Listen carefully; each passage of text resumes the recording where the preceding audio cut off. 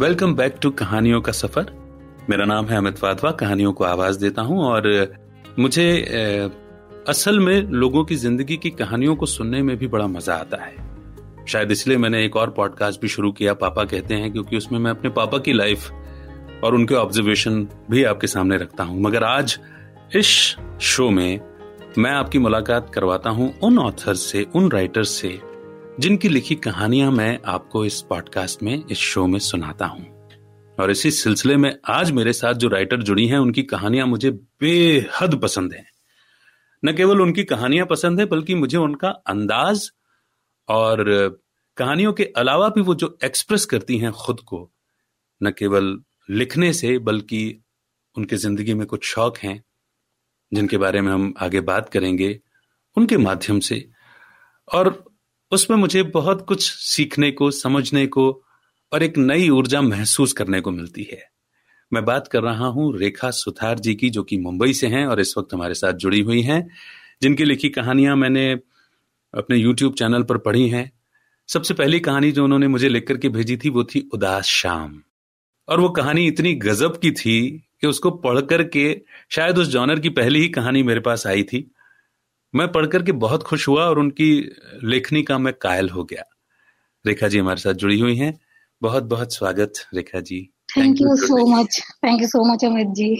मैं क्या ही कहूं आपकी, मैं जो बात कह रहा हूं, मैं एक एक शब्द, एक एक लफ्ज जो है वो मेरे दिल से निकल रहा है, क्योंकि आपकी लिखी कहानियां इतनी गजब की होती हैं। जैसे उसने कहा था, कितनी कमाल की कहानी है वो कि कितने सालों बाद भी वो एक बात इतनी घर कर गई, उसके दिल में बैठ गई कि वो याददाश्त चली गई उस व्यक्ति की, लेकिन फिर भी वो उनकी याद में कहा हुआ वादा निभाने के लिए बाग में एक पौधा लगाने के लिए जाते हैं उसकी याद में। फिर मिली जिंदगी।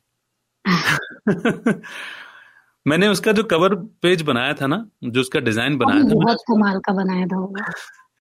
मैं समझ ही नहीं पा रहा था उसमें क्या रखूं, तो फिर मैंने दो पंछी बात करते हुए बनाए कि जो कितने एक दूसरे के प्रति लॉयल हैं और एक दूसरे के प्रति बिल्कुल मैं कहूंगा कि उन कहानियों को सुनना चाहिए और बार बार सुनना चाहिए। तब आपकी जो थॉट प्रोसेस है और आपकी जो लिखावट है, जो आपकी जो शैली है, वो समझ में आएगी।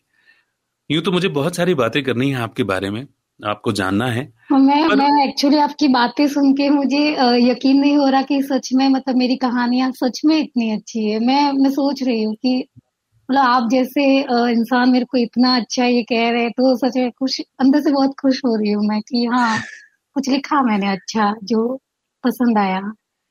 ये देखिए, आपके व्यक्तित्व का भोलापन है, एक कलाकार के दिल का भोलापन है जो इस तरह से ये कह रहे हैं, और वो मैं आपके चेहरे पर महसूस भी कर पा रहा हूं। उसमें कुछ बनावट नहीं है, बिल्कुल सही बात है। मगर वाकई में आपकी कहानियां हिला देती हैं। एहसास जो जिन एहसासों के साथ वो लिखते हैं आप, वो एहसास करा जाती हैं। तो मैं तो यही चाहूंगा कि बहुत बहुत बहुत कुछ आप लिखें। हालांकि आप अलग अलग किस्म के आर्टिकल्स भी लिखते हैं, आप ऑब्जर्वेशन बहुत जबरदस्त करते हैं, आप खुद को एक्सप्रेस बहुत अच्छी तरह से करते हैं। तो मैं आपको आज जानना चाहता हूं, और मैं चाहता हूं कि आपकी कहानी सुनने वाले लिसनर्स जो हैं, ऑडियंस जो है, वो भी आपको जाने।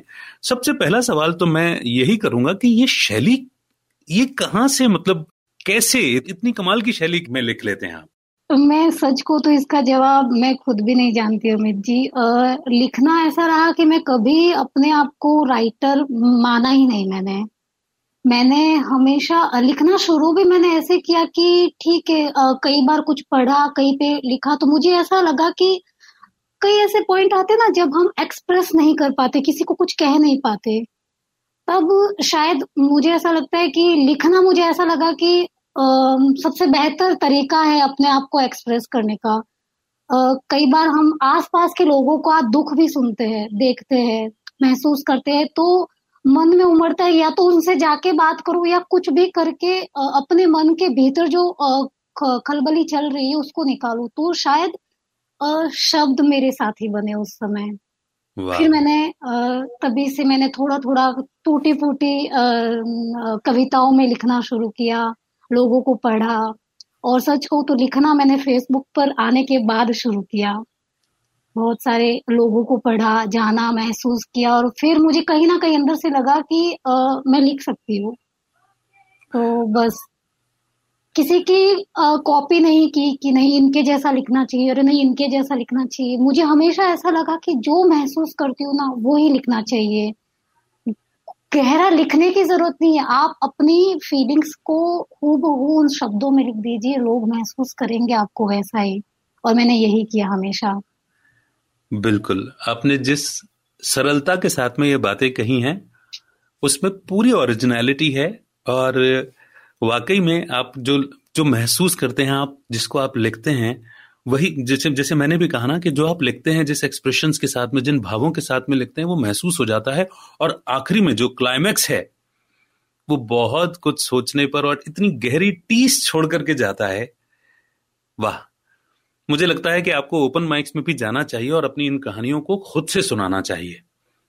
आप मतलब मुझे यकीन नहीं होता कई बार कि ऐसा सच में हो सकता है। मतलब मैं कभी, पता नहीं, या तो मैं अंडर एस्टिमेट किया या ऐसा, कभी समझ ही नहीं पाई खुद को भी कि मैं सच में अच्छा लिखती हूँ। मैं हर रोज कोशिश, हर रोज खुद से पूछती हूँ कि क्या मैं सच में लिख लेती हूँ क्या अच्छा, ठीक ठाक, या लोग जिसको पढ़ के महसूस कर ले, या वाह कहे।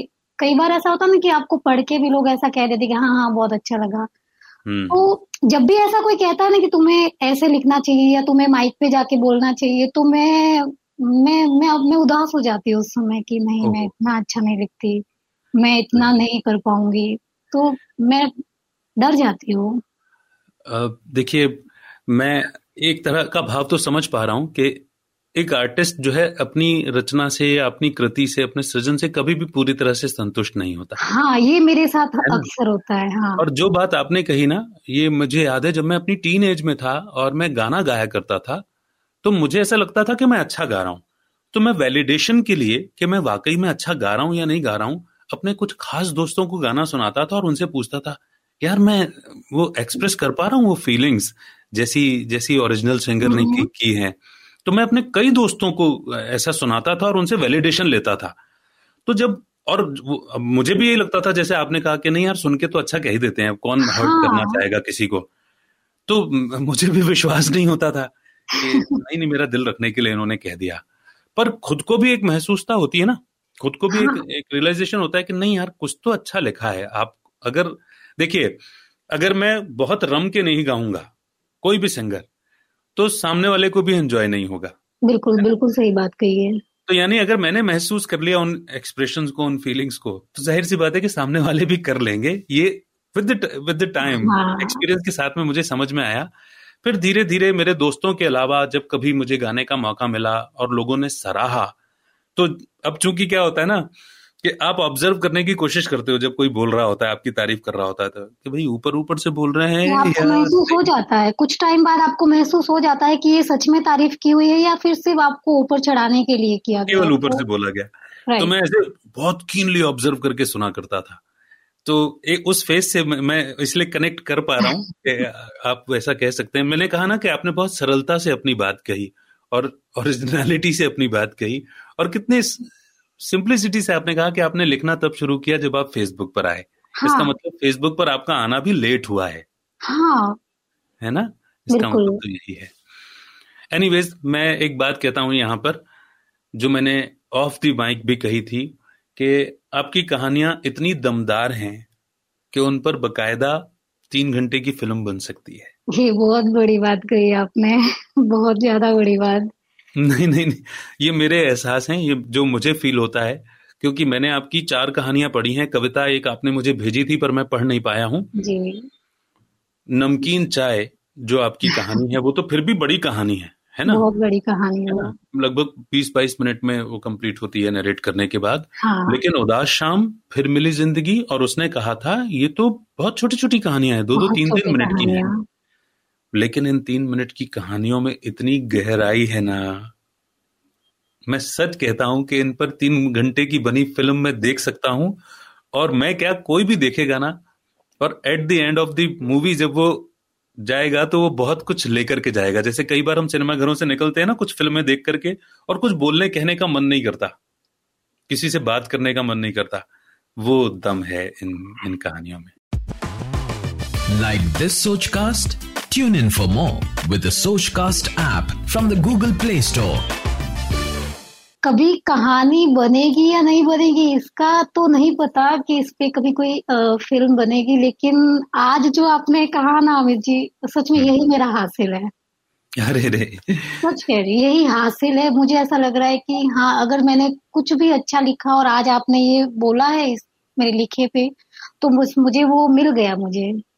मुझे इससे ज्यादा कुछ नहीं चाहिए। मुझे हमेशा जब कोई मेरी कहानी, मेरी 2 लाइनर भी पढ़ के इनबॉक्स में आके कोई मुझे कहता है कि रेखा तुमने जो लिखा है वो हमने जिया है, तुमने जो पिछली बार वो एक कहानी लिखी थी वो सच में हमारे साथ ऐसा हुआ है, तो वो लोग जब इनबॉक्स में आके, स्पेशली लेडीज आके बोलती है जो मुझसे उम्र में काफी बड़ी होती है, वो आके मुझे कहती है ये सब, तो मैं सच कह रही हूँ, मैं मेरा मन भर आता है वो सब पढ़ के कि मतलब वो लोग कनेक्ट कर पा रही है। और मैं ना उदास, मेरी एक स्पेशलिटी है, या चाहे कुछ भी कहो मेरे लिखने की, मैं जब कोई उदास पोस्ट भी लिखूंगी ना तो आखिर में जाके उसको पॉजिटिव वे दूंगी। पॉजिटिव, जबरदस्ती वाला पॉजिटिव नहीं, मैं रास्ते निकालूंगी उस लिखे में भी कि इन सब के बावजूद भी मुस्कुराया जा सकता है। इन तमाम उलट फुलट परिस्थितियों के बाद में भी हम सीधे रास्ते बना सकते हैं। कुछ भी ऐसा नहीं है कि मतलब सब कुछ हमारे आप ऊपर आके गिर पड़ा और हम बस धराशायी होके बैठ गए। नहीं, हमें चलना है उसके बावजूद। ये तो एक मुश्किल, आगे बहुत सारी मुश्किल आएगी, आपको प्रिपेयर होना है। तो इस वजह से शायद वो लोग कहती है कि तुम मुश्किल भी बताती हो, तुम साथ में आसानियां भी बताती हो। तो मुझे कई बार अच्छा लगता है उन लोगों को जब वो लोग मुझे ऐसी बातें करते हैं, ऐसी बातें बताते हैं, अच्छा लगता है। देखिए, हाथ कंगन को आरसी का और पढ़े लिखे को फारसी का। सबूत यही है कि आप जो लिखते हैं उसमें कितना कनेक्ट है, और कनेक्ट ही तो है जिसकी वजह से मैं इतना विश्वास के साथ में कह पा रहा हूं कि उस पर फिल्म भी बन सकती है। और फिल्म देखने जब हम थिएटर से बाहर निकलेंगे तो कुछ कहने सुनने का मन नहीं होगा। मेरे इमेजिनेशन बड़े स्ट्रांग आ रहे हैं इसको लेकर के। पर मैं यहाँ पर एक बात कहना चाहूंगा, जो आपने कहा ना कि जब आप कुछ ऐसा लिखते हैं जो कई बार होता है ना कि हमारे मन को अच्छा न लगने वाला जिंदगी में घटित होता है, जिसको आप अपने आर्टिकल्स के, अपनी फेसबुक पोस्ट के थ्रू एक्सप्रेस करते हैं। पर जैसा आपने कहा कि आप उसका जो एंड जो बनाते हैं वो एक पॉजिटिव वे में बनाते हैं, तो मैं यहाँ पर कहना चाहूंगा, जो बात मुझे मालूम है वो ये कि आपके पापा ने आपको एक बात सिखाई है, जो ये है कि सुबह उठते ही जिंदगी का शुक्रिया करो, भगवान का शुक्रिया करो, और दिन के एंड में भी, at the end of the day भी थैंक्स कह करके ग्रेटिट्यूड के साथ में सो। तो ये शायद उस एक सीख का असर है, मुझे ऐसा लगता है। हाँ, कि बिल्कुल मैं मानती हूँ, है ना, कि जब हम जिंदगी का शुक्रिया कर रहे हैं तो कोई बात नहीं, एक घटना घट गई जिंदगी में, मन ने महसूस कर लिया, दिल को अच्छा नहीं लगा, लेकिन ऐसा थोड़ी है कि पूरी जिंदगी खराब है।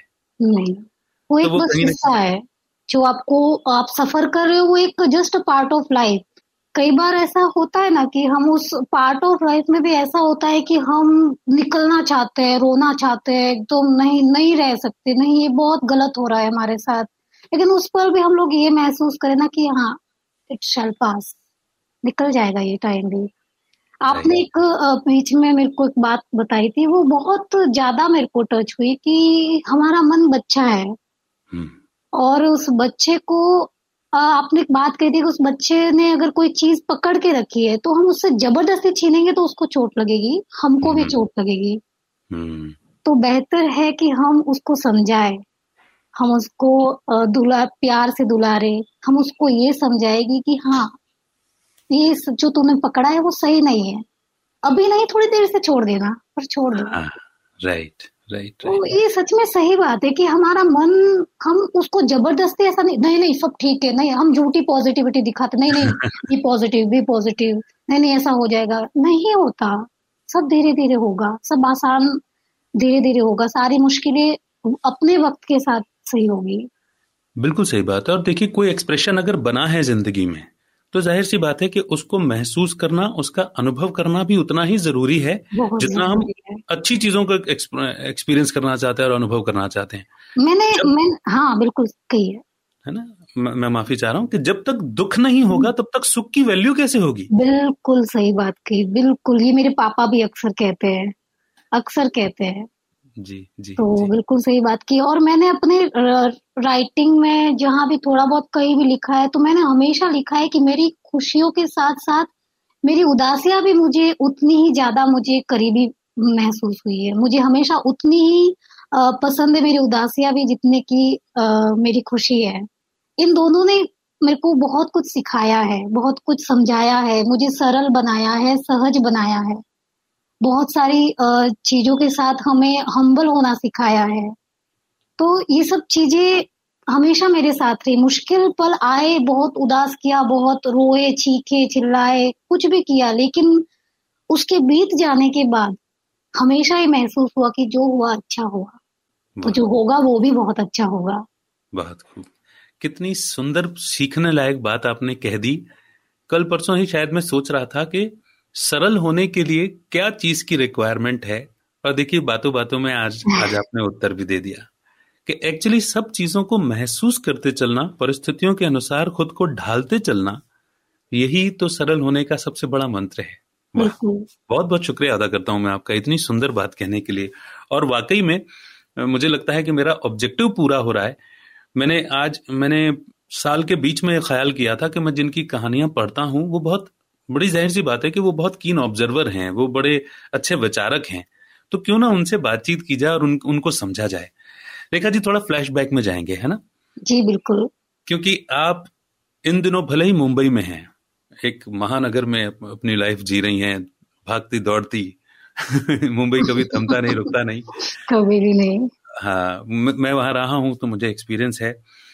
तो लेकिन आप जो बिलोंग करते हैं वो राजस्थान के गांव से बिलोंग करते हैं, और मुझे जी, मालूम है कि आप अपने गांव से बहुत प्यार करते हैं। बहुत ज्यादा। शुरुआत कीजिए अपने गांव के बारे में बताने से, फिर अपने बचपन के बारे में बताइए। अम, शुरुआत, गांव मेरा राजस्थान के पाली डिस्ट्रिक्ट में बहुत छोटा सा, बहुत खूबसूरत सा गांव है, गाणेराव। वाह। और पूरी जिंदगी मैंने अपने गांव में बिताई है। और एक वो जो अल्हड़ सी लड़की होती है ना, एकदम दिन भर गुलछर्रे उड़ाना, मस्ती करना, घर पे बिल्कुल नहीं रहना, स्कूल से आते ही मतलब बैग रख के खाना खा के, खाया नहीं खाया, अपनी साइकिल लेके दौड़ पड़ना। तो इन सब चीजों के साथ पता है मुझे एक एक एक चीज थी जो हमेशा मुझे है ना हर्ट करती थी। मुझे है ना हमेशा ये आस घर वाले कभी नहीं बताते थे, लेकिन आसपास वाले लोग हमेशा ये बताते थे, कि महसूस करवाते थे कि ये लड़की क्या करेगी जीवन में। ओह। मतलब क्योंकि वहां पे एक लड़की होने का मतलब ये था कि तुमको समझ आने के साथ ही तुमको घर के सारे काम आने चाहिए। तुमको सारे झाड़ू पोछा बर्तन रोटी सब्जी, आफ्टर यू कंप्लीटिंग 10th, तो आपको सब कुछ आना चाहिए। अगर आपको ये सब नहीं आता तो you are not a perfect girl. आपने अपने जीवन में कुछ भी नहीं किया। और ये चीज मेरे घर वालों ने कभी, मम्मी पापा ने या किसी ने महसूस नहीं करवाई, लेकिन आसपास के लोगों ने हमेशा महसूस करवाया। और ये चीज मेरे अंदर है ना बैठती गई। मैं कूदती गई अंदर ही अंदर। मैं ह्यूमिलिएट होने लगी, एक तरह से कह सकती हो, कि मुझे कुछ नहीं आता।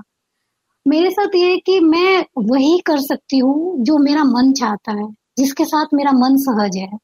मैं जबरदस्ती, आप अगर जबरदस्ती, और ये मेरी मम्मी समझ गई थी बात, कि अगर इसको जबरदस्ती मैंने किचन में घुसाया, अगर इसको मैंने कहा कि नहीं तुझे रोटी बनानी है, तुझे सीखनी है, हाँ। तो वो सीख तो जाएगी, लेकिन उसका मन बंद जाएगा। वो वैसे नहीं रह पाएगी जैसे वो असल में है। और ये बात इसी वजह से मेरी मम्मी ने कभी मेरे को किचन के कामों में, घर के कामों में नहीं, उनको पता था कि जहां भी जाएगी ना कर लेगी अपना, चाहे वो ससुराल जाएगी या फिर कहीं नौकरी करने जाएगी या कुछ भी करेगी, ये अपना मैनेज कर लेगी।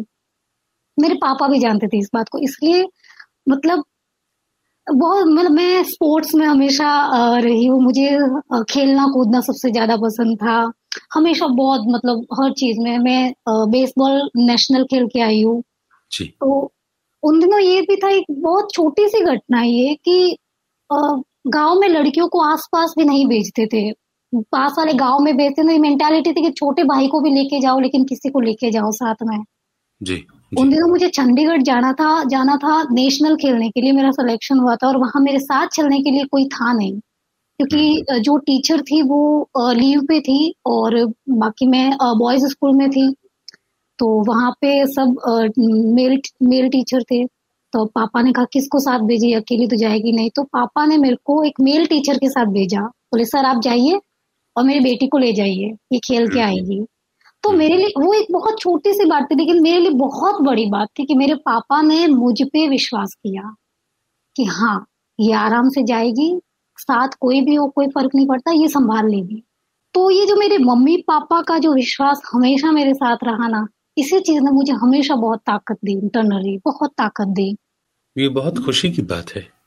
ये एक्चुअली मैं समझ सकता हूँ, क्योंकि राजस्थान में भी मैं रहा 2 साल, और इसके बावजूद मतलब अगर मैं आपके पेरेंट्स की बात करूं तो ये पेरेंटिंग की एक बहुत अच्छी मिसाल है कि राजस्थान के एक छोटे से गांव में इतनी सुंदर पेरेंटिंग मिल रही है जो बड़े बड़े शहरों में भी शायद नहीं मिल पाती। ये बिल्कुल सही बात की। आज अगर मैं मुंबई में आके खुद को, मुंबई में एक गांव की लड़की को मुंबई में आके सेटल होना, वहां के एटमोस्फेयर में अपने आप को ढालना, भागती दौड़ती जिंदगी में अपने आप को भी उस तरह से मूव करना, ये बहुत बहुत बहुत मुश्किल होता है।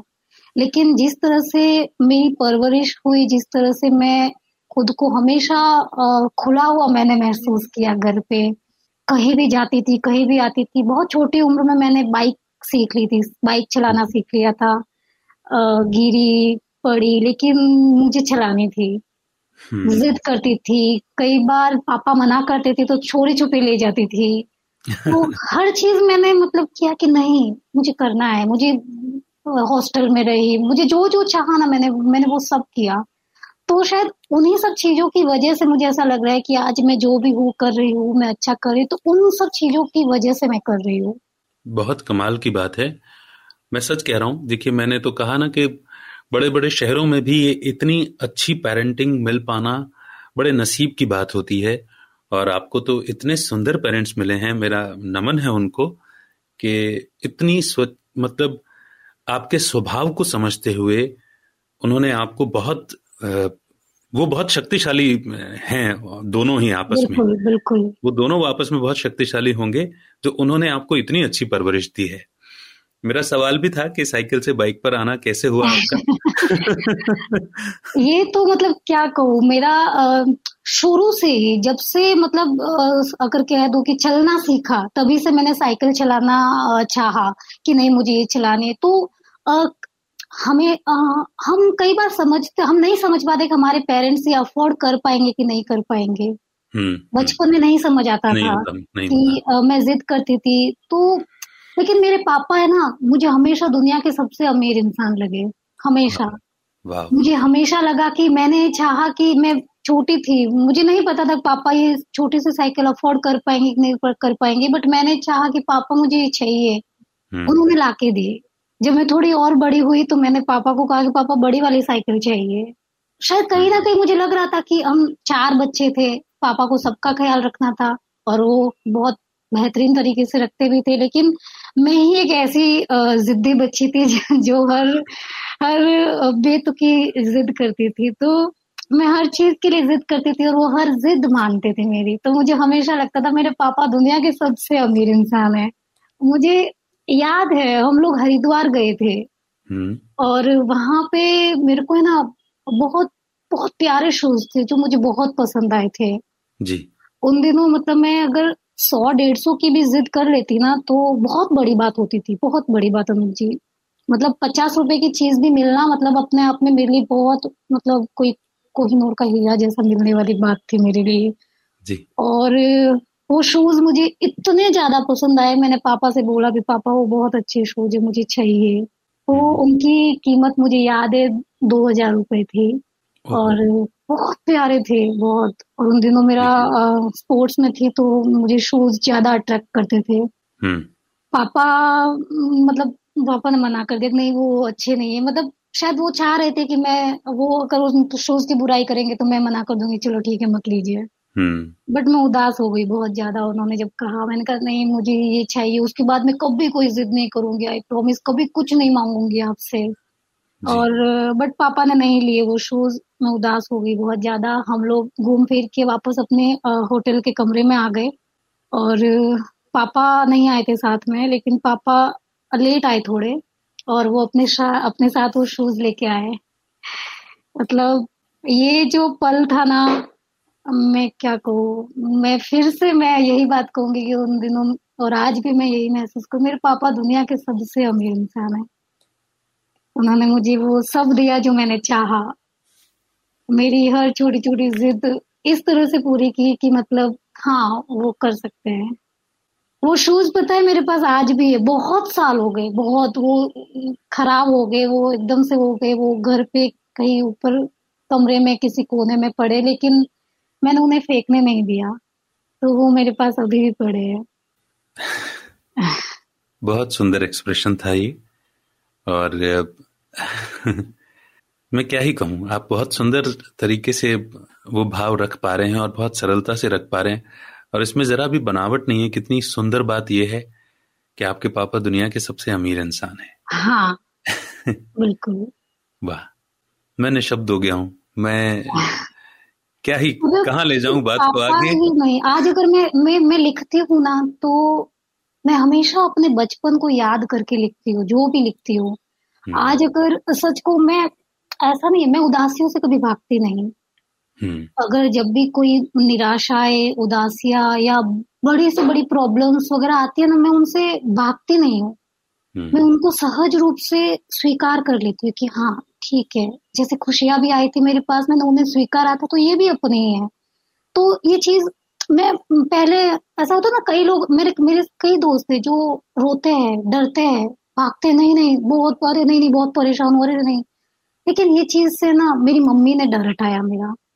और डर इस तरह से हटाया कि एक एग्जाम्पल देके, उस समय मुझे तो पता भी नहीं था कि मम्मी मुझे ये सिखा रही है।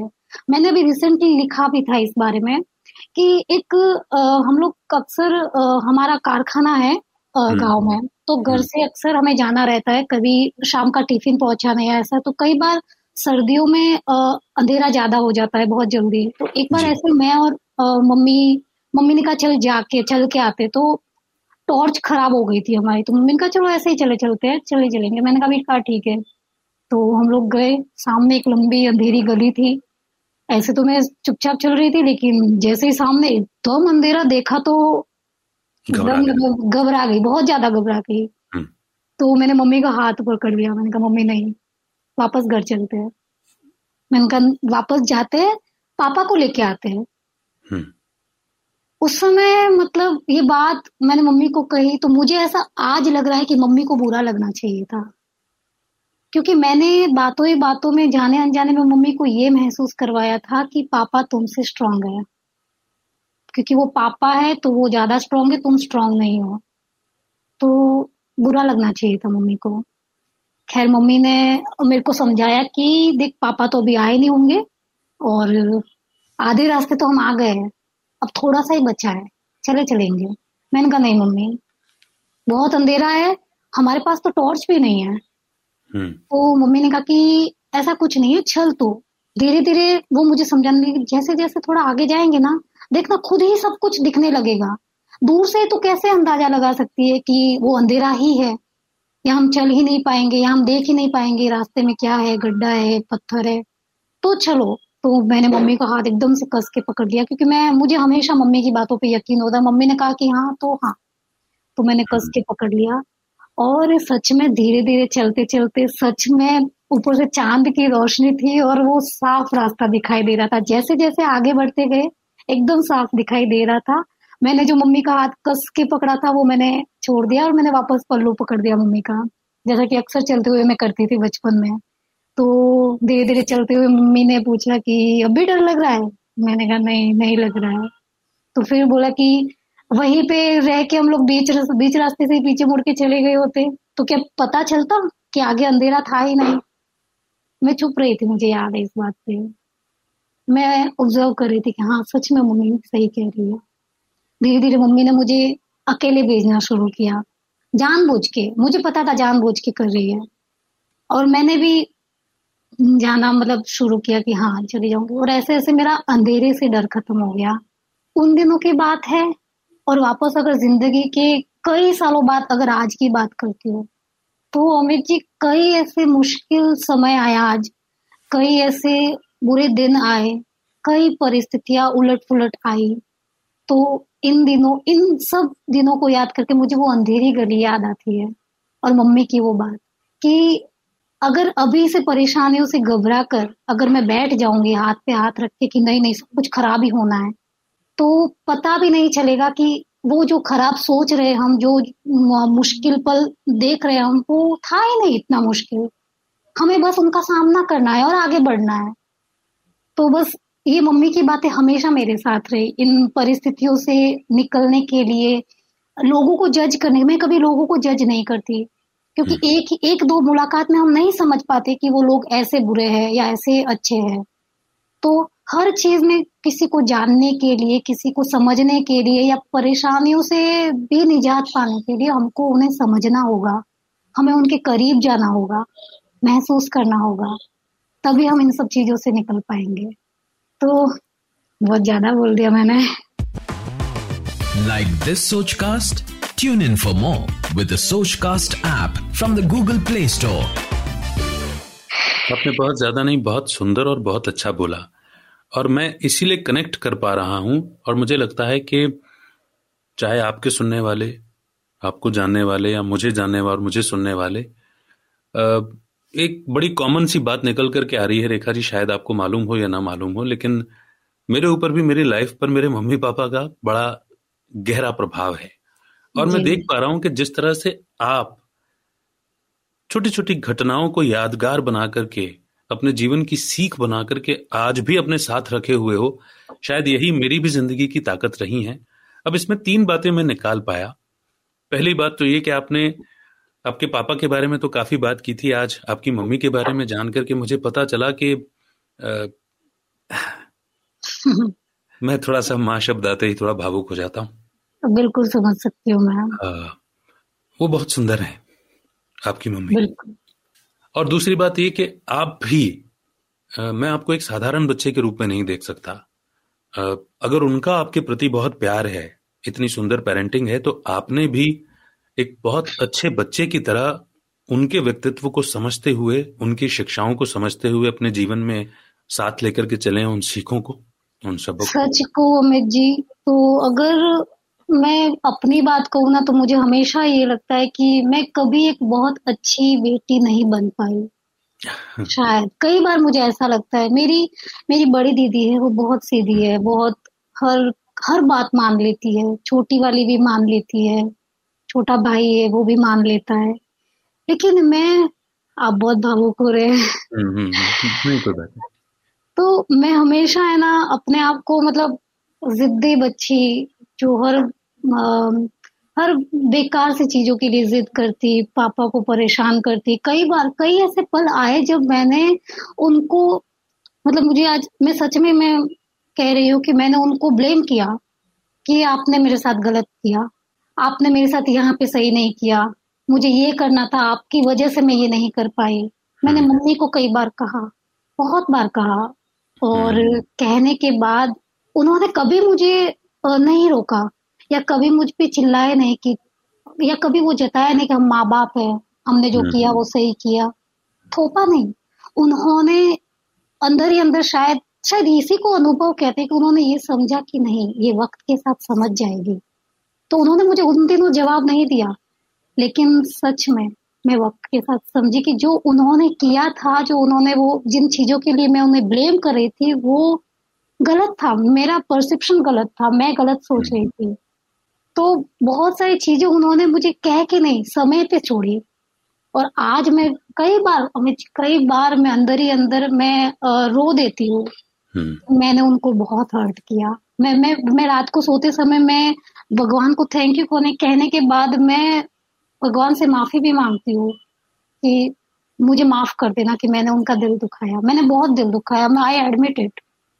हो सकता है, देखिए जैसा आपने अपना स्वभाव बताया बचपन में भी, तो कई बार हम एडमिट हो जाते हैं क्योंकि हमारी समझ उतनी विकसित नहीं होती, तो हम अपनी सीमित सोच और समझ के हिसाब से बहस करने लग जाते हैं या हाँ, मैं बहुत बहस करती थी। मुझे बहुत सारी चीजों में लगता था कि नहीं ये सही नहीं है या ये गलत है। मैं और बाकी मेरे सिबलिंग्स है वो नहीं करते थे। वो जैसी चीजें होती थी उसको मान लेती थी, लेकिन मैं नहीं मानती थी। नहीं, ये गलत है तो गलत है, ये सही है तो सही है।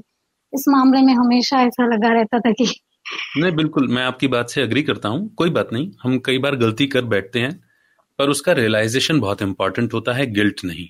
क्योंकि वो हमारे बड़े हैं, माता पिता हैं, समझ में भी बड़े हैं और उम्र में तो हैं ही, उन्होंने अनुभव में भी हैं कभी ही। शिकायत ही नहीं की मुझसे कि तुम ऐसी हो, तुमने ऐसा किया। वो अगर अगर ऐसी इमोशनल टॉक मेरे और मेरे पेरेंट्स के बीच में होगी ना, तो हाँ, वो हमेशा यही कहेंगे कि नहीं तू सबसे प्यारी बच्ची। मेरे पापा हमेशा कहते हैं कि तू मेरा कंधा है, तू मेरा मजबूत कंधा है।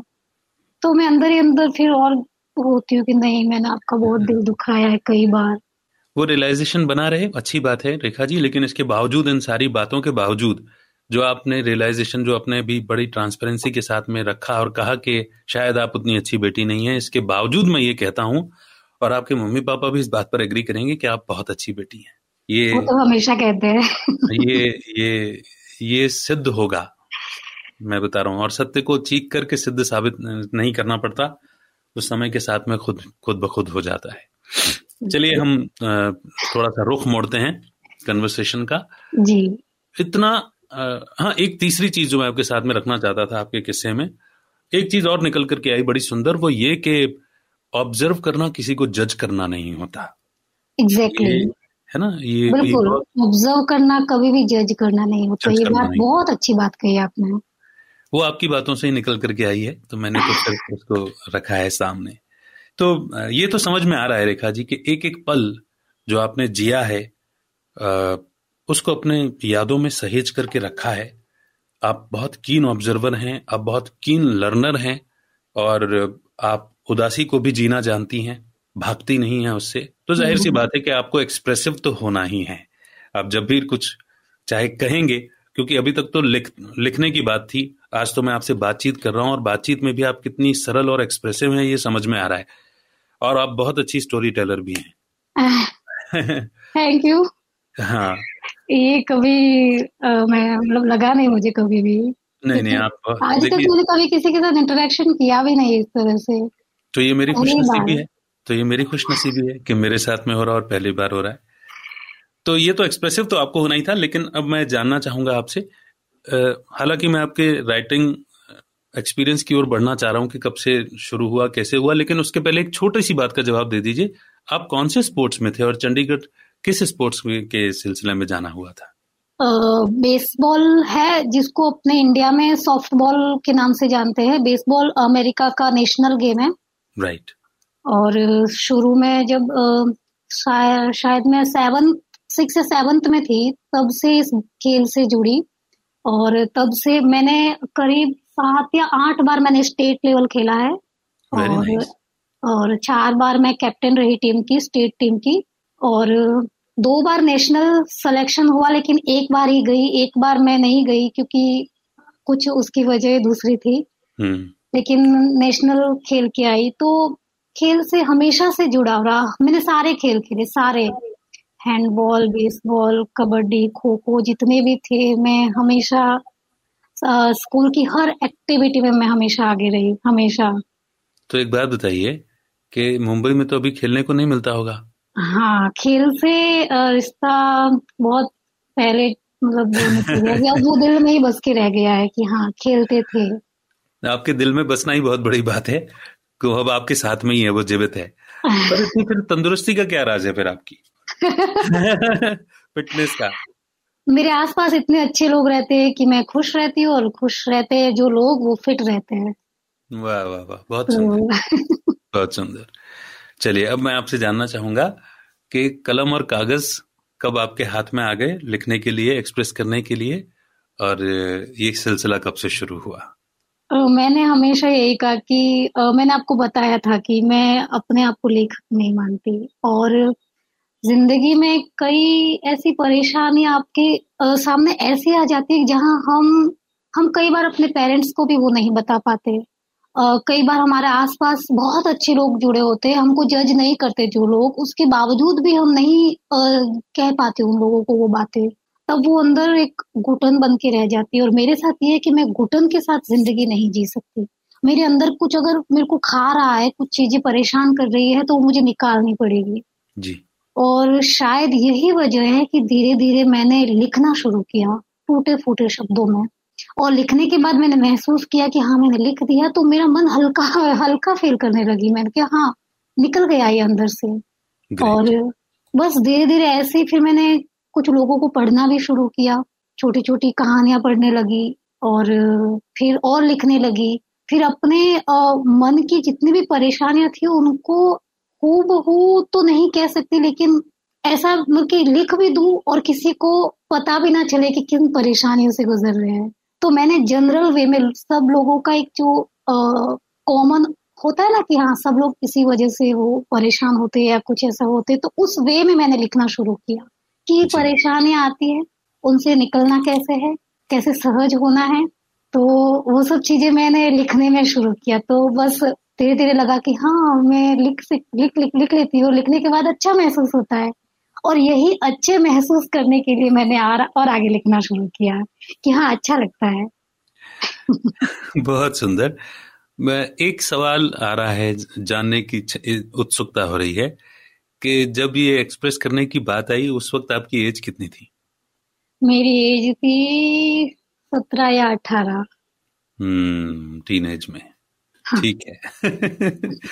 बाकी आपने जो बात कही वो एक एक मतलब 16 आने सच बात है कि और कितनी अच्छी बात कही ना सरलता से आपने कि घुटन के साथ आप नहीं जी सकते और आपको निकालना है। बिल्कुल, तो वो बहुत जरूरी होता है, आप उसके साथ सरवाइव नहीं कर सकते। और आपके उस घुटन के साथ अगर मतलब पता नहीं दूसरे लोगों के साथ होता होगा या नहीं, मेरे साथ तो है कि अगर मैं अंदर से खुश नहीं हूँ तो मैं बाहर से फेक खुश नहीं रह सकती। अगर मैं अंदर से दुखी हूँ तो मैं नहीं बता सकती लोग, अरे नहीं नहीं हाँ बहुत मजा आ रहा है, नहीं नहीं मैं नहीं कर सकती।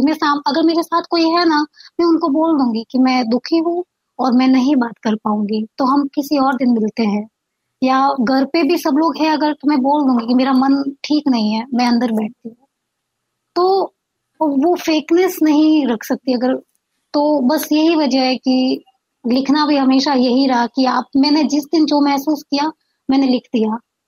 कभी कहानी के रूप में लिख दिया, कभी किसी आर्टिकल के रूप में लिख दिया, कभी किसी 2 लाइनर में लिख दिया, लेकिन अच्छा लगा। लिखने के बाद अच्छा लगा। फिर मैंने खुद को सेटल किया, मैं खुद से बहुत बातें करती हूँ, बहुत बातें करती हूँ। सवाल भी मेरे होते हैं, जवाब भी मेरे होते हैं और हमेशा इन सवाल जवाब में मुझे कुछ अच्छा ही मिला और मैंने खुद को बेहतर किया फिर इसमें कि हाँ इन सब के बावजूद भी मुस्कुराया जा सकता है। सबके साथ बैठ के मस्ती की जा सकती है। ये अगर आप तुमको कोई चीज हर्ट कर रही है तो लेट इट बी, ये अपने वक्त के साथ निकल जाएगा। इसके साथ एकदम से दुखी होने की जरूरत नहीं है। बिल्कुल ठीक। तो चलते रहो चलते रहो। तो अपने आप को बिजी करती हूँ फिर दूसरी चीजों में। बिल्कुल ठीक है। और पता है कि बातों ही बातों में आप बहुत गहरे मनोविज्ञान की बात कर रहे हो, बातों ही बातों में बहुत ही डीप स्पिरिचुअल सीक्रेट शेयर कर रहे हैं आप। क्योंकि लिखना एक मनोवैज्ञानिक प्रक्रिया है। हमारे देश में वैसे भी तनाव जैसा शब्द जो है वो पिछले 30-40 सालों में ही ज्यादा बढ़ गया है। जब जीवन शैली बदल गई, लोगों ने चिट्ठी पत्री के आदान प्रदान कम कर दिए और लोग खुद को एक्सप्रेस करना बंद कर दिया। आपको याद होगा शायद कि जब बचपन में चिट्ठियां आती थी तो लोग उन्हें पढ़ करके बहुत रोते थे और बिल्कुल लिखते समय भी बिल्कुल बहुत रोते थे। बिल्कुल। जब मेरे मामा जी की चिट्ठियां आती थी, जब वो मुंबई थी और मम्मी के लिए आती थी मामा जी की, तो मुझे पता है मम्मी बहुत इमोशनल हो जाती थी। हाँ। पढ़ के तो याद है। और वो क्योंकि शब्दों के प्रति के जरिए भाव पहुंचा और इधर आंसुओं के जरिए भाव निकल गया, डायरेक्ट कनेक्ट हो जाते थे हम। अब अंदर कुछ नहीं है ना, लिखने वाले के मन में भी नहीं है और पढ़ने वाले के मन में भी नहीं है। उसके बावजूद तो अमित जी ऐसे कुछ लोग हैं जो सच में महसूस करते हैं और पढ़ के भी महसूस करते हैं, लिख के भी महसूस करते हैं। और वी आर वेरी फॉर्चुनेट कि हमारे आसपास अभी भी ऐसे लोग मौजूद हैं। देखिए भाव तो खत्म नहीं हो सकते ना, अभी नहीं। अगर हमने तरीका बदल लिया तो बात अलग है, लेकिन वो भाव तो अंदर है ही। और वही कारण है कि जो भाव नहीं, जैसे आपने कहा कि आप फेक नहीं कर सकते, आप उदास हैं तो आप कह देंगे कि भाई मैं उदास हूं, हम बाद में मिलेंगे। लेकिन आप मुंबई जैसे शहर में बैठे हुए हैं, आपको तो मालूम है कि वहां पर तो मुखौटे चल रहे हैं। किसी को कोई फर्क नहीं पड़ता कौन क्या कर। मैं कई बार देखती हूँ, पता है स्टेशन पे कई बार मैं बेंच पे बैठती हूँ और मैं लोगों को, आते जाते लोगों को ऑब्जर्व करती हूँ। पता जी। नहीं ये चीज मेरे में बुरी है, कई बार मैं अपने आप को टोकती भी हूँ कि क्या मतलब, क्या क्या ये सब चीजें क्या है। लेकिन उसके बावजूद मेरे कोई पास में बैठी लड़की अपनी मम्मी से बात कर रही है और रो रही है फूट फूट के। कई बार मैं चाहती हूँ कि मैं उसको पूछूं कि क्या हुआ, क्या परेशानी है, सब सब ठीक हो जाएगा, कुछ नहीं है। मैं चाहती हूँ कई बार कि उसको, कई बार सीढ़ियां उतरते हुए कोई लड़का जोर जोर से गाली दे रहा है फोन पे, नहीं मैंने मैंने उसका बिगाड़ा, मतलब बहुत सारे ऐसे मैं उन सब लोगों को सुनती हूँ, मैं महसूस करती हूँ, फिर अपने आप से वो कहती हूँ कि क्या हुआ होगा उसके साथ, क्या वो ठीक हो गया होगा। देर तक वो लोग सब चलते रहते हैं मेरे दिमाग में। तो ये सब चीजें पता नहीं मैं क्यों, और शायद यही वजह है कि मैंने किससे लोकल के लिखना शुरू किया। जी। अक्सर अक्सर हर रोज कई बार मेरे साथ कोई ना कोई ऐसी कहानी टकरा जाती है कि जो मुझे डीपली मेरे को वो टच करती है, और टच कर मुझे, जाती है। हाँ मुझे फिर मैं उनको उन्हीं के एहसासों के साथ लिखती हूँ। जी जी। आपका ये ऑब्जर्वेशन, आपकी ये सरलता, और ये जो आपने छोटी सी बात कही कि कहीं ना कहीं आप ये बात भी महसूस करते हैं कि शायद किसी से दो शब्द प्यार से बात करने से शायद हाँ उसका दुख कम हो जाए, तकलीफ कम हो जाए, ये अपनापन, ये फीलिंग्स बनी रहे, मैं तो यही मतलब दुआ एक करता हूँ। एक बहुत छोटा सा किस्सा, अगर थोड़ा सा टाइम में तुम्हें बताऊंगी, बहुत छोटा सा बिल्कुल, किस्सा है। मतलब प्लीज कि बताइए। एक बार मैं और मेरी दोस्त कहीं जा रहे थे, तो रास्ते में हम लोग, एक लेक थी, तो वहां पे हमने कहा कि फोटो खिंचवाना है हमको इस लेक के साथ। तो हमने आसपास देखा, मेरी अक्सर एक आदत है कि कोई भी लड़का होगा भैया फोटो खींच दो, तो मैं एकदम बोल दूंगी, तो खींच भी देते। तो वहां पे कोई था नहीं, एक छोटी सी लड़की 16-17 साल की होगी, वो वहां थोड़ी सी किनारे पे बैठी थी जी। उस लेक के किनारे। तो मैंने आसपास देखा, मैंने कहा कोई फोटो खींचने वाला है नहीं, तो मैंने उस लड़की को बोला अरे यार एक फोटो खींच दो ना। हम्म। तो वो चुप थी एकदम, पता नहीं, तो कहने के बाद मुझे बुरा लगा कि यार मुझे शायद इसको नहीं कहना चाहिए था, कुछ अलग सा महसूस हुआ मुझे। उसने मना नहीं किया, उसने चुपचाप मेरा फोन ले लिया, और मैं और मेरी दोस्त वहां खड़ी रही, और उसने फोटो खींची, 2-4 फोटो खींची, चुप रही, और उसने मेरा फोन एकदम चुपचाप मेरे हाथ में दे दिया। उसने जैसे ही फोन दिया, मैंने कहा, वो जाने लगी तो मैंने उससे पीछे से पुकारा, मैंने कहा सुनो। तो पीछे उसने मुड़ के देखा, मैंने कहा क्या हुआ। तो उसने एकदम सिर हिलाया ना में, बट उसकी आंखें भरी हुई थी, इतनी भरी हुई थी कि कोई प्यार से उससे बात कर लेगा तो वो रो देगी। मैं खुद भी एकदम से अंदर से भर गई, मैंने कहा, इतनी छोटी सी लड़की, इसको क्या हुआ। मैंने वापस पूछा, मैंने कहा क्या हुआ, नहीं बताया उसने। मैंने कुछ नहीं देखा आसपास क्या है, कौन है, कैसे है। मैंने उसके पास जाके उसको जोर से गले लगाया और उसके कानों में हल्के से कहा सब ठीक हो जाएगा, मत परेशान हो, जो भी चीज तुम्हारे मन में है मत बताओ मुझे, बट ये ठीक हो जाएगा, अपने आप को ठीक रखो। और उम्मीद जी, मैंने उसको जैसे ही गले लगाया ना, वो लड़की रोने लगी, देर तक रोने लगी। मैंने उसको कहा कि रो दो, जितना रोना है रो दो, मत रखो अंदर, लेकिन याद रखना ये रोने के बाद अपने आंसू पोंछ के घर जाना, और जो भी वजह है इस रोने की उसको ये कहना यू डोंट डिजर्व इट, और अपने आप को सही रखो। और वो लड़की मुस्कुराई, और मैंने उससे पूछा अब ठीक हो तुम, बोले हाँ मैं ठीक हूँ, मैं जा रही हूँ घर पे। वो गई घर पे, वो कंधा देर तक मेरा गीला रहा, और रात को भी मैं नींद में सो नहीं पाई, मुझे वो लड़की पूरी रात मेरे दिमाग में वो ठीक होगी या नहीं। तो ऐसे कई ऐसे इंसिडेंट्स हो जाते हैं मेरे साथ, क्या कहूँ। मैं कहता हूं ना यहाँ पर कि फरिश्ते ऐसे ही लोगों को कहा जाता है। जरूरी नहीं कि वो सफेद ड्रेस में पंख लगाए हुए हों, जो औरों के दुख को दूर कर दें, औरों के दुख को समझें, ऐसे ही लोगों को फरिश्ते कहा जाता है। पता नहीं, मुझे नहीं पता, या मुझे नहीं लगता कि मैंने उसकी कोई परेशानी दूर की होगी, या मेरे कुछ कहने से उसका सब कुछ ठीक हो गया होगा, लेकिन मुझे बहुत अच्छा लगा, मुझे बहुत अच्छा लगा ये सुन के कि उसने कहा कि मैं अब ठीक हूँ।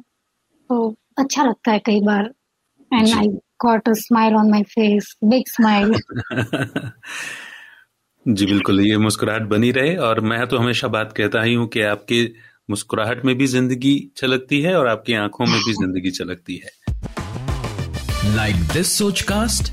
Tune in for more with the Sochcast app from the Google Play Store. अब झील के किनारे की बात हुई है, लेक के किनारे की बात हुई है, तो ये अगर नहीं पूछूंगा तो ये शो कंप्लीट नहीं होगा, ये एपिसोड कंप्लीट नहीं होगा। हर कुछ दिन में आपकी पोस्ट आती हैं, आप समुद्र के किनारे, शायद मरीन ड्राइव ही होता है वो जगह, आप वहां बैठते हैं और फिर अपने एहसासों को भी लिखते हैं अपने कुछ फोटोज के साथ में। तो जिंदगी का वो हिस्सा भी बताइए ना प्लीज। समंदर मेरा दोस्त कह सकते हो। मतलब ये बहुत सारे लोग कहते हैं कि हाँ नदी मेरी दोस्त है, समंदर, तो उस तरह से मुझे देखो, कई दोस्त हमारे आसपास सब लोग बहुत होते हैं जो हमें सुनने वाले भी बहुत है, हमें समझने वाले भी बहुत है, हमें पुचकारने वाले भी बहुत है, सब लोग हैं। लेकिन कई बार हम अकेले रहना चाहते हैं। सब लोग होने के बाद भी हम अकेले रहना चाहते हैं। और जब भी मुझे ऐसा लगता है कि मुझे अकेले रहना है तो मैं समंदर की नरीमन पॉइंट जाती हूँ, समंदर के पास। मुझे ऐसा लगता है कि मैं जो अंदर ही अंदर जो बातें करती हूँ ना, वो सुनता है। और जब उसकी लहरें आके वो जोर से टकराती है ना, तो वो मुझे मेरी बातों का जवाब देती है। पता नहीं, मुझे ऐसा लगता है।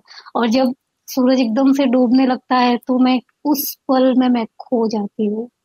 मैं इतनी खो जाती हूँ ना सूरज के डूबने के साथ। वो मतलब होता है कि हाँ, मतलब मैं कई बार ऐसा फील करती हूँ कि जब कुछ चीजें हमारी जिंदगी से निकल जाती है ना, तो उसके बाद जिंदगी हमें ये वादा करती है कि इसके बदले में तुम्हें बहुत अच्छी चीज मिलेगी। और मुझे ऐसा ही महसूस होता है कि जब सूरज डूबने लगता है ना, तो वो ये वादा करके जाता है कि मैं सुबह वापस आऊंगा। तो ये सब चीजें मतलब मैं नहीं कहती, एक्सप्रेस नहीं करती, बट मैं अंदर ही अंदर बातें करती हूँ, बहुत ज्यादा बातें करती हूँ। वो लहरें, किनारा, आसपास बैठे हुए लोग, सबको सुनती हूँ मैं, सबकी बातें सुनती हूँ। कौन किस परेशानी से निकल रहा है, कौन क्या बातें कर रहा है, कौन किस में उलझा हुआ है, कौन कपल आपस में मतलब प्यार कर रहे हैं, प्यार से बातें कर रहे हैं। फिर अपने आप में वापस डूब जाती हूँ। तो बहुत गहरा कनेक्शन लगता है मुझे समंदर के साथ, बहुत डीप, बहुत डीप। तो हमेशा जब भी अच्छा लगता है तब भी मैं वहां जाती हूँ, जब भी बहुत सैड होती हूँ, बहुत बुरा फील होता है, तब भी मैं वहां जाती हूँ। मुझे ऐसा लगता है कि वो मुझे सुनता है, जवाब नहीं देता लेकिन सुनता है। बहुत सुंदर बात कही है आपने। मैं समुद्र को जिंदगी की तरह देखता हूँ और खुदा की तरह देखता हूँ, भगवान की तरह। जी। और आपने तो मतलब अगर वो दोनों ही हैं तो आपने खुदा को दोस्त बना रखा है, जिंदगी को दोस्त बना रखा है आपने। बहुत अच्छी बात है। समय थोड़ा सा कम रह गया रेखा जी, लेकिन मैं कुछ जरूरी बातें आपसे जरूर जानना चाहूंगा।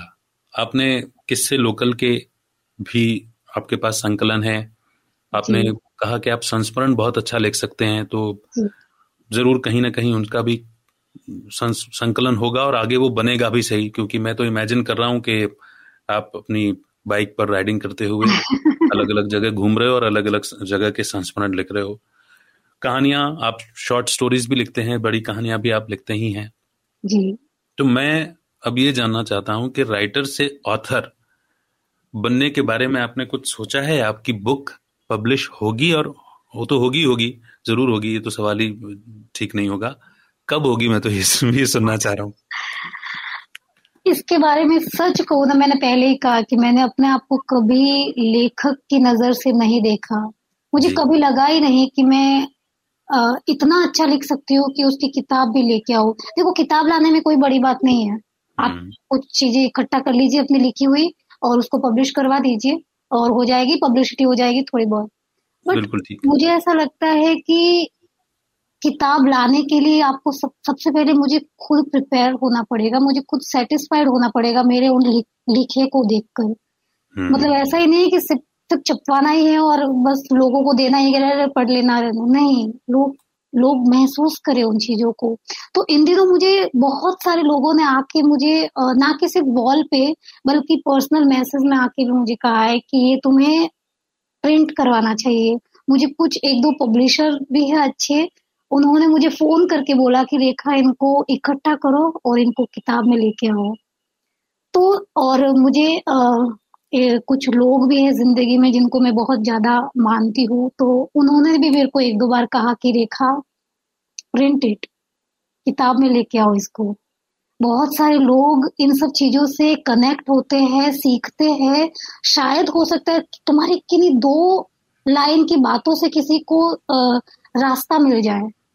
बोले तुम्हारा मतलब वो लोग जिस तरह से बोले ना, तब तो आज मुझे भी यकीन हो रहा है कि हाँ, मैं शायद कर सकती हूँ। तो मैं इस पे कोशिश कर रही हूँ, और मैं उम्मीद है कि मैं आने वाले इस साल में अपनी किताब लेके आऊँ। किससे दिल रोक को राहत मिली है ये बात सुन। सच में देखिए, एक टाइम होता है जब हमें वैलिडेशन चाहिए होता है कि हम ठीक कर रहे हैं कि नहीं कर रहे हैं, जिसके जी बारे में हमने बिल्कुल। बातचीत भी की। मगर आज अगर मैं भी आप ऑब्जर्व करूं तो आप कुछ भी लिखते हैं तो उससे कनेक्ट करने वाले सैकड़ों लोग हैं आपसे जुड़े हुए, जो जो उससे जुड़ाव महसूस करते हैं और आपको थैंक यू कहते हैं कि आपने ये लिखा, उनको राह मिली। तो दिस इज द टाइम, इसलिए मैंने कहा कि राहत मिली कि आप डिसाइड कर चुके हैं और जल्दी ही वो जी। वो पुस्तक प्रकाशित होगी। और जब पुस्तक प्रकाशित होगी ना, तब भी हम इसी तरह एक बार बातचीत करेंगे आपके संकलन के बारे में। मैं इंतजार करूंगी उस दिन का। ठीक है रेखा जी। और यूं तो बहुत सारी बातचीत है, मैं कभी बातें शायद, कभी खत्म होने वाली ही नहीं है। हाँ, आपको जानना, आपको सुनना बहुत अच्छा लगा है, लेकिन फिर भी मैं कुछ एक सवाल हैं जो एक लिस्ट बना करके रखता हूं, और मैं जानना चाहता हूं कि उनके बारे में आपके क्या विचार हैं। जी। ठीक है, तो हम कुछ जल्दी जल्दी सवाल जवाब करेंगे। ठीक है। ये टास्क वाला काम है, इसमें मैं हमेशा फेल हो जाती हूँ। हालांकि मैं भी कहता हूं जल्दी जल्दी, उतना हो नहीं पाता, पर फिर भी कोशिश तो कर ही सकते हैं। ठीक है। जी। ठीक है, शुरू करते हैं। आपका फेवरेट कोट जो आप फॉलो करते हो, कोई ऐसा स्लोगन, ऐसा कोई कोट? खुद को खुद से बेहतर बनाना है, मुकाबला नहीं किसी से मेरा, खुद को खुद से बेहतर बनाना है। ये बहुत मुझे सुंदर, हमेशा अपने लिए लगता है। बहुत खूब। हालांकि आपने कहा कि आपने पढ़ना शुरू किया, कुछ लोगों को उतना ज्यादा नहीं भी पढ़ पाते हैं, लेकिन फिर भी अगर मैं आपसे कुछ पूछूं कि आप कुछ बुक्स पढ़ने के लिए सजेस्ट करें, तो वो कौन सी होंगी? मैं फिलहाल अगर अभी की इन दिनों की बात करूँ तो मैं अभी पढ़ रही हूँ और रसूल हमजा, वो हम जो मुझे उनका पूरा नाम सही से आता नहीं, हमजा तो जो है उनकी, मैं मेरा दागिस्तान पढ़ रही हूँ। कमाल ओके। की किताब है, कमाल की। हर एक पन्ने के बाद हमको बहुत सारी चीजें जानने को, सीखने को मिल रही है, जैसा कि अभी इन दिनों मैं महसूस कर रही हूँ। मुझे अमृता प्रीतम को पढ़ना बहुत अच्छा लगता है, बहुत ज्यादा, बहुत वक्त से पढ़ रही हूँ उनकी कई सारी किताबें। मैंने कई कहानियां मैंने रिपीटेडली पढ़ी है। हम्म। हमेशा ऐसा लगता है कि कुछ ना कुछ नया सीखने को मिलता है, हर कहानी को दोबारा पढ़ने पर और नई चीज सामने आती है। और बहुत सारे लोगों को पढ़ा, मुंशी प्रेमचंद जी, जैसा कि आपने बोला भी था सबसे पहले, हम रिकॉर्डिंग से पहले भी हमने इनके बारे में बात की, उनको भी पढ़ना अच्छा लगता है। जी। एक दोस्त ने मुझे एक किताब दी थी, इजाडोरा डंकन की। ओके। बहुत कमाल की उसकी ऑटोबायोग्राफी है, कमाल की किताब है, कमाल की। तो उसे भी मैंने पढ़ा है। तो ऐसा नहीं है कि मतलब मैं पढ़ने में इतनी वो नहीं हूँ, मैं बहुत कम किताबें पढ़ पाती हूँ। तो इन कुछ किताबों को पढ़ा है, और बहुत सारी किताबें जो पढ़ी है अभी एकदम से नाम याद नहीं आ रहा है। जी, कोई बात नहीं, चलेगा। आपने जो सजेस्ट की वो भी बहुत अच्छी, और खुद के एक्सपीरियंस के साथ में की सबसे बड़ी बात यह है। जी। हालांकि आप मुझे अपने खुद के तंदुरुस्त रहने का फंडा बता चुके हैं, लेकिन मैं चाहूंगा एक बार फिर से बताइए, आप हेल्थ के लिए, फिट रहने के लिए क्या करते हैं? घर का खाना खाती हूँ, अच्छा खाना खाती हूँ, खुश रहती हूँ, खुश रखने की कोशिश करती हूँ। और इस बात पे मेरा पूरा यकीन है कि अगर आपके आसपास का माहौल बहुत अच्छा है तो आप हमेशा फिट रहेंगे। आपके आसपास लोग एकदम से मस्त है, अच्छे हैं, तंदुरुस्त है, तो आप भी हमेशा मस्त रहोगे। वेरी नाइस, बहुत सुंदर बात कही आपने। तो फैमिली में हार्मनी बनाए रखने के लिए आप क्या एफर्ट्स करते हैं, या किस चीज को सबसे ज्यादा महत्व देते हैं? जहां आपको लगता है कि आपके कहने से बातें बिगड़ जाएगी, वहां चुप रह जाती हूँ। एक तो चुप सौ सुख। हाँ, तो वहां चुप रह जाती हूँ, तो बैलेंस बना रहता है कई बार। लेकिन जब लगता है कि यहाँ चुप रहना सही नहीं है, चाहे बातें बिगड़ जाएगी, मैंने कहा ना, मुझे फेक रहना अच्छा नहीं लगता, ना ही मैं फेक रिश्ते बना सकती हूँ, ना ही मैं फेक रह सकती हूँ। तो जहां मुझे ऐसा लगेगा कि नहीं, यहाँ पे ये चुप रहने से आगे के लिए अच्छा नहीं रहेगा, वहां पे मैं बोलती हूँ, वहां पे जरूरी होता है बोलना। तो ऐसे बैलेंस बना के रखते हैं। और बोलना भी ऐसा नहीं कि आपको जैसे गलत वे में बोलना, आप अपनी बात, आप कैसे भी मतलब कड़वी से कड़वी भी बात भी आप बहुत सरलता से सामने रख सकते हैं और वो समझी जा सकती है। तो मुझे ऐसा लगता है कि लड़ाई झगड़े तू मैं इन सब से बेटर है आप अपनी बात रख लो साफ साफ, कि मैं ऐसे हूँ, मुझे ऐसे रहना पसंद है और मैं ऐसे ही रह पाऊंगी। अगर आपको इस चीज से तकलीफ हो रही है तो मैं माफी चाहती हूँ, लेकिन मैं इन सब चीजों को, ये जो छोटी छोटी चीजें मैं नहीं बदल पाऊंगी अपने आप में। राइट। तो क्लैरिटी, बैलेंस, हाँ, हाँ ट्रांसपेरेंसी। जी, राइट, ये बहुत जरूरी है। बिल्कुल। पैसे बनाना और पैसे बचाना, इसका फॉर्मूला क्या है आपका? पैसे बनाना, पैसों के बारे में सच को तो बहुत ज्यादा कभी सोचा नहीं।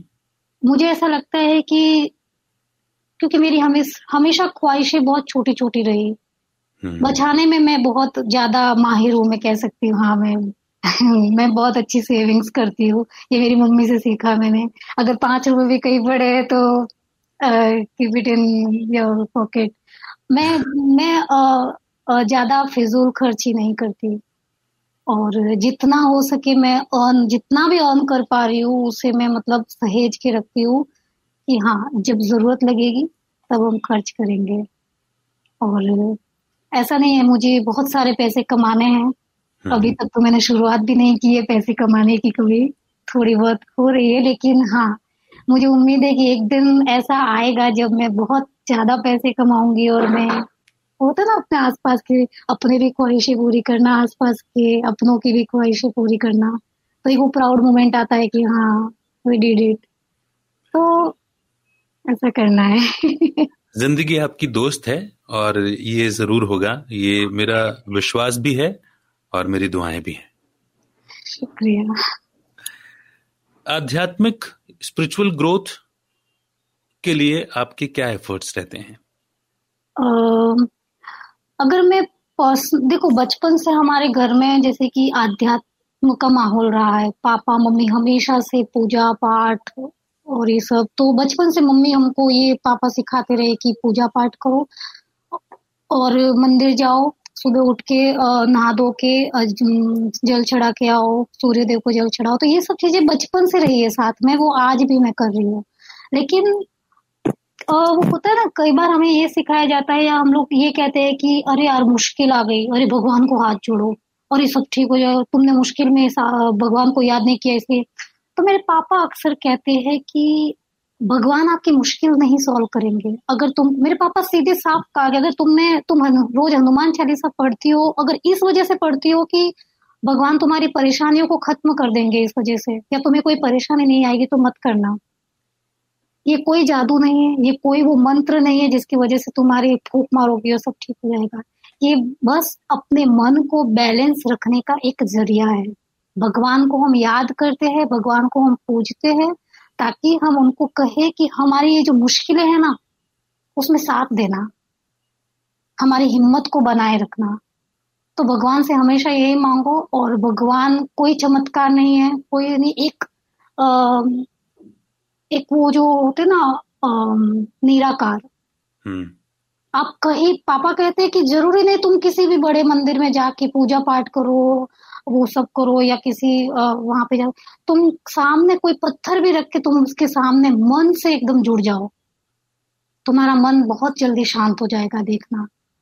तो अध्यात्म का मतलब मैंने यही सीखा है कि भगवान को याद करो, लेकिन किसी चमत्कार का इंतजार मत करो, वो आपको खुद ही करना होगा। ये बिल्कुल कोर ऑफ स्पिरिचुअलिटी है, बहुत ही स्पष्टता के साथ में आपको ये समझ मिली है। मैं बहुत बहुत साधुवाद देता हूं आप अंकल जी को, आपके पिताजी को, कि यही मंत्र है एक्चुअली।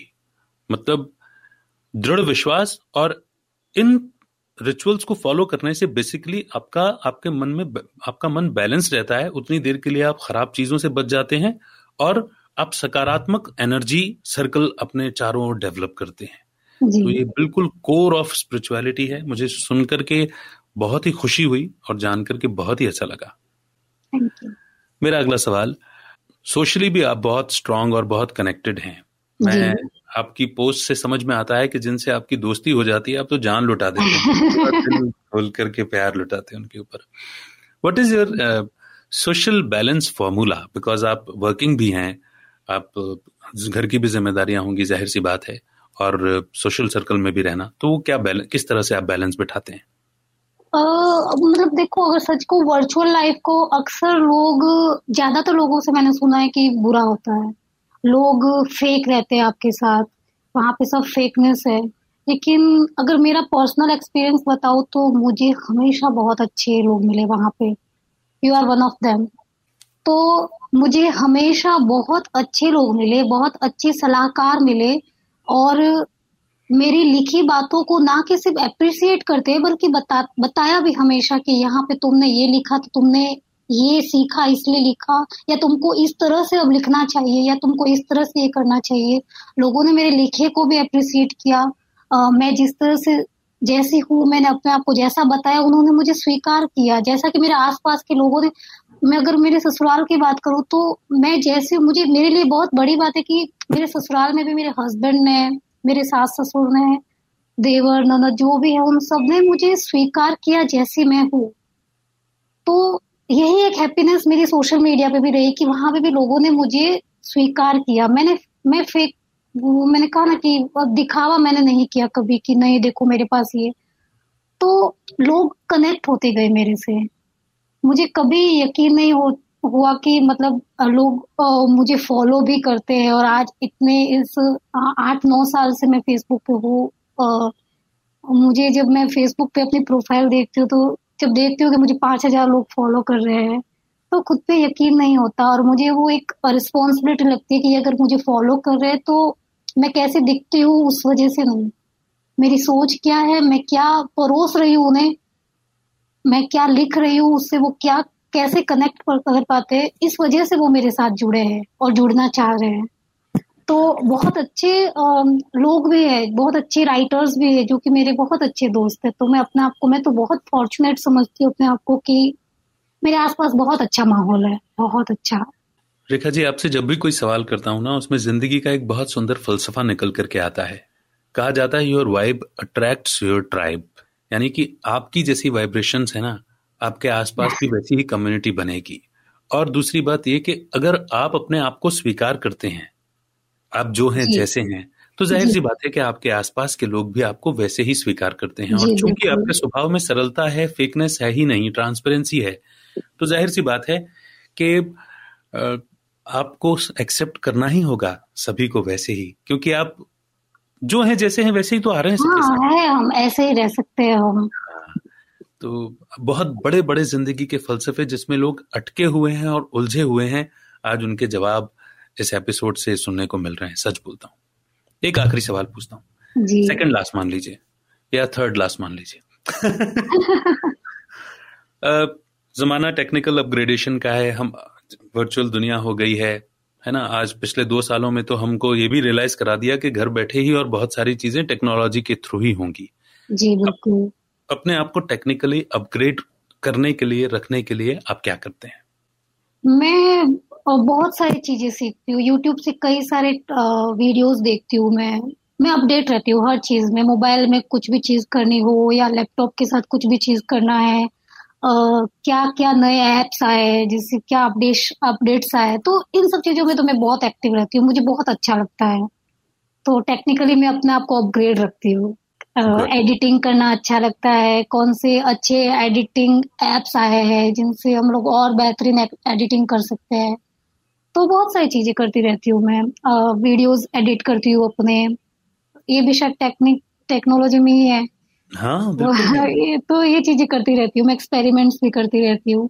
हाँ ठीक है, पिछले कुछ वक्त से वक्त नहीं मिल पा रहा है, लेकिन फिर भी यानी हाउ जब हम कुछ चीज करना चाहते हैं ना, तो हम उनके लिए हम कैसे भी रास्ता बना लेते हैं कि हाँ ये करना है। जैसे मुझे लिखना अच्छा लगता है, बहुत ज्यादा लिखना। कई बार ऐसा होता है कि आधी रात को कोई ख्याल आता है 12-1 बजे की, और फिर लगता है कि सुबह तक तो मैं भूल जाऊंगी, तो मैं आधी रात को उठ के मैं लिखने बैठ जाती हूँ। तो हम रास्ता निकाल लेते हैं अपनी पसंद की चीजों को पाने के लिए, लिखने के लिए, या उन्हें महसूस करने के लिए। बिल्कुल ठीक है, ये बहुत इंस्पायरिंग है और इसीलिए शायद मैंने ये सवाल पूछा कि आज का दौर ऐसा है जिसमें अपने आप को अपडेट रखना, अपग्रेड करना बहुत जरूरी है। और आपकी इस बात से ये भी समझ में आया that you are a life long learner, आप सीखने में यकीन रखते हैं। सेकंड लास्ट क्वेश्चन जी। आप बैंकिंग जैसे जॉब में हैं, है ना, दिन रात, मतलब मैं बुरा मत मानिएगा लेकिन क्रिएटिव फील्ड में रहने के कारण कई बार हम मजाक मजाक में ऐसा कह देते हैं कि यार बैंकिंग का जॉब तो बड़ा बोरिंग सा जॉब है, और चूंकि हम क्रिएटिव फील्ड में रहे हैं इसलिए ऐसा कई बार कह देते हैं। हालांकि ऐसी कोई हार्ड मतलब ऐसी फीलिंग्स नहीं रहती, क्योंकि हर एक का अपना रोल है, पर फिर भी बैंकिंग में रहते हुए इतना एक्सप्रेसिव होना, लिख पाना, ये एक बड़ा ही रेयर सा कॉम्बिनेशन दिखता है। हालांकि आज आपकी पूरी स्टोरी सुनने के बाद समझ में आता है कि that you have to be expressive. आप इतने इजी और सरल हैं कि ये तो अलग बात है। बैंकिंग में जाना कैसे हो गया, ये पूछूंगा आप में। कई बार इसका जवाब यही कहूंगी कि हम कई बार ऐसा होता है कि हम खुद को कुछ चीजों से निकालने के लिए कहीं पे उलझना या कहीं पे व्यस्त रहना हमारे लिए बहुत जरूरी होता है, बहुत जरूरी होता है। तो ऐसे में ही एक ऐसा पल आया था कि मैं चाह रही थी कि मैं 24 आवर्स खुद को बिजी रखूं, फिजूल की चीजें ना सोचूं, और शायद एक जॉब ही ऐसी चीज थी कि जिसमें मैं अपने आप को व्यस्त रख पा रही थी या रख सकती थी। मुझे पता था, वरना घर बैठ के या कुछ क्रिएटिव चीजें आप 24 घंटे नहीं कर सकते या 12 घंटे नहीं कर सकते। आपको लिखने के लिए आपको जरूरी नहीं कि एकांत ही मिले, आपका मन भी वैसा होना चाहिए लिखने के लिए। तो उन दिनों फिर मैंने कहीं से कुछ ऐसा हुआ और मैंने जॉब शुरू की करना।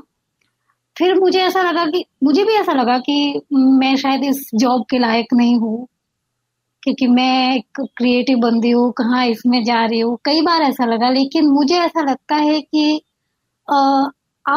आपके लिखा होता है, आप कई बार ऐसा होता है कि आप उन सब चीजों से बिलोंग नहीं करती, लेकिन आपका वहां जाना लिखा होता है, आपका कुछ लोगों से मिलना लिखा होता है। तो शायद मुझे ऐसा लगता है कि ये मेरे पार्ट ऑफ लाइफ है।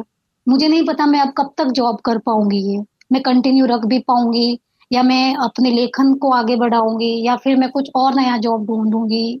क्योंकि मेरे अंदर जो एक बेचैनी है ना, वो मुझे हमेशा कुछ ना कुछ अलग अलग करने के लिए वो बेचैन करती रहती, नहीं यहाँ नहीं, अब आगे जाओ, अब कुछ और करते हैं। तो ये वही है फॉर्मूला कि मैंने खुद को व्यस्त कर लिया, और सच में बहुत अच्छी बात रही है। मैंने जब से अपने आप को व्यस्त करना शुरू किया, मैंने फिजूल की चीजें सोचना ही बंद कर दिया। और कुछ ऐसे रीजंस भी मिले जिनकी वजह से मुझे और मेरे लिखने में और ज्यादा गहराई आई और एक्सप्रेसिव रही मैं, और दुआ है कि वो रीजंस बने रहे। बिल्कुल, देखिए जिंदगी में जो भी होता है अच्छे के लिए होता है, अच्छे के लिए ही होता है ना। शायद जिस वक्त घटना हो, क्योंकि जब चोट लगती है तो दर्द तो होता ही है जी, बिल्कुल, लेकिन दर्द को हम दुख बना करके कितनी दूर तक चलना चाहते हैं, ये हमारे ऊपर दुख बना के हम नहीं 2 कदम भी नहीं चल पाएंगे, तो उसको दोस्त बना के चलते हैं। बहुत अच्छी बात कही आपने। किसी को लिखना शुरू करना हो, या सरल बनना हो, या एक्सप्रेसिव होना हो, या जिंदगी को जीना सीखना हो, मुझे लगता है कि आपको देख ले और आपको सुन ले, ये सब सारी चीजें आ जाएंगी। बड़े बड़े फलसफे जिंदगी के जो हैं वो कितनी सरलता में ही पाए जा सकते हैं, सिंप्लिसिटी में ही पाए जा सकते हैं, मैं ये मानता हूं। और आज आपने एक बार फिर से मेरा यकीन पक्का कर दिया। बिल्कुल, हमने जो भी बातचीत की रेखा जी, अगर इसका एक क्रक्स या एक मैसेज के रूप में आपके सुनने वालों को कहना हो तो वो क्या होगा? अगर मैं कहना चाहूँ, मैं यही कहूंगी कि जिंदगी में कुछ भी करो, आप हमेशा आप बने रहो, किसी का भी ओवरकम आप पर आने मत दो। हर चीज करो, आप खुद अंदर से क्या महसूस कर रहे हैं ना, वही करो, सब कुछ अच्छा होगा। अगर आप दुखी हो तो उस दुख को उस दुख में मत उलझो, आप बताओ कि आप दुखी हो। आप खुश हो तो आप बताओ खुश हो। हर चीज आप अपने नजरिए से करो, दूसरों के नजरियों को मत थोपने दो अपने ऊपर। एक वक्त आएगा, बहुत आगे जाओगे आप, बहुत साल आगे बाद जाओगे तो आप पीछे मुड़ के देखोगे तो आपको खुशी होगी कि भले बहुत कम पाया आपने, लेकिन अपने हिसाब का पाया, अपने हिस्से का पाया। तो खुश रहिए, मस्त रहिए, वक्त बीत जाना है, रोएंगे तब भी बीतेगा, हंसेंगे तब भी बीतेगा, बैठे रहेंगे तब भी बीतेगा।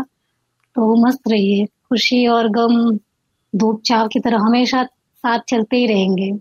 तो बहुत छोटी सी, मतलब मैं नहीं, इतनी समझ नहीं है मुझ में कि मैं किसी को भी इतना मैं समझा पाऊँ या कुछ कह पाऊँ, बट जितना भी हासिल है मुझे अभी तक की जिंदगी में, मैं यही कहूंगी, आप बने रहिए बस। बहुत ही सुंदर। और मैं जानता हूं कि इसे सुनने के बाद ना बहुत सारे लोग आपसे जुड़ना चाहेंगे, तो मैं खुद से बताता हूं कि रेखा जी फेसबुक की प्रोफाइल से ही अपना सारा लेखन और एक्सप्रेशन का काम करती हैं, और बहुत अलग अलग कुछ अलग किस्म की पोस्ट देखनी हो तो वो इंस्टाग्राम पर भी एक्टिव हैं। जिन दोनों की लिंक मैं डिस्क्रिप्शन में दे रहा हूं, तो आप रेखा जी से जुड़ सकते हैं। और रेखा जी को मैं केवल अपनी तरफ से नहीं, जिन्होंने भी सुना है उन सब की तरफ से इतना सारा धन्यवाद करता हूं, समुद्र जितना, आपके दोस्त जितना, और उतनी ही सारी आपको दुआएं भी देता हूं मैं सच में बहुत खुशकिस्मत हूँ अमित जी कि मैं आप जैसे शख्स के साथ जुड़ी। ये मेरे लिए बहुत बड़ी बात है। आपने हमेशा मैंने हमेशा, मुझे पता है हमने 1 साल बाद बात की पिछले कुछ दिनों में, और इन 2-3 मतलब बातों, 2-3 फोन पे 2-3 बार बात हुई, उसमें आपने जिस तरह से मुझे कुछ बातों के बारे में बताया है ना, मैं उन्हें हमेशा याद रखूंगी। मैं मतलब सच में मैं सबके सामने मैं सच में आपको थैंक्स कहना चाहती हूँ उन सब चीजों के बारे में, उन छोटी छोटी चीजों के बारे में मुझे बताने के लिए, समझाने के लिए। थैंक यू सो मच, आप बहुत अच्छे इंसान हैं। मैं थैंक यू बोलता हूँ आपको, मैंने नहीं कहा, वो आपके दोस्त की तरफ से ना, मैं केवल जरिया बन गया, माध्यम बन गया, और आप तक पहुंच गई वो बातें, उसमें मेरा कुछ भी नहीं है। ये हमेशा बना रहे। आपने जिंदगी को दोस्त बनाया है ना, तो वो किसी न किसी को जरिया बनाएगी, किसी न किसी को माध्यम बनाएगी कि कुछ अच्छा आप तक हमेशा पहुंचता रहे। Thank you Rekha ji, thank you, thank you. मैं क्या ही कहूँ, मैं बस एक ही बात कहूंगा कि जिंदगी के बड़े बड़े फलसफे जो हैं वो आज की बातचीत में बड़ी सरलता से आपने साझा किए हैं, शेयर किए हैं। Thank you so much. Thank you Amit ji, thank you so much.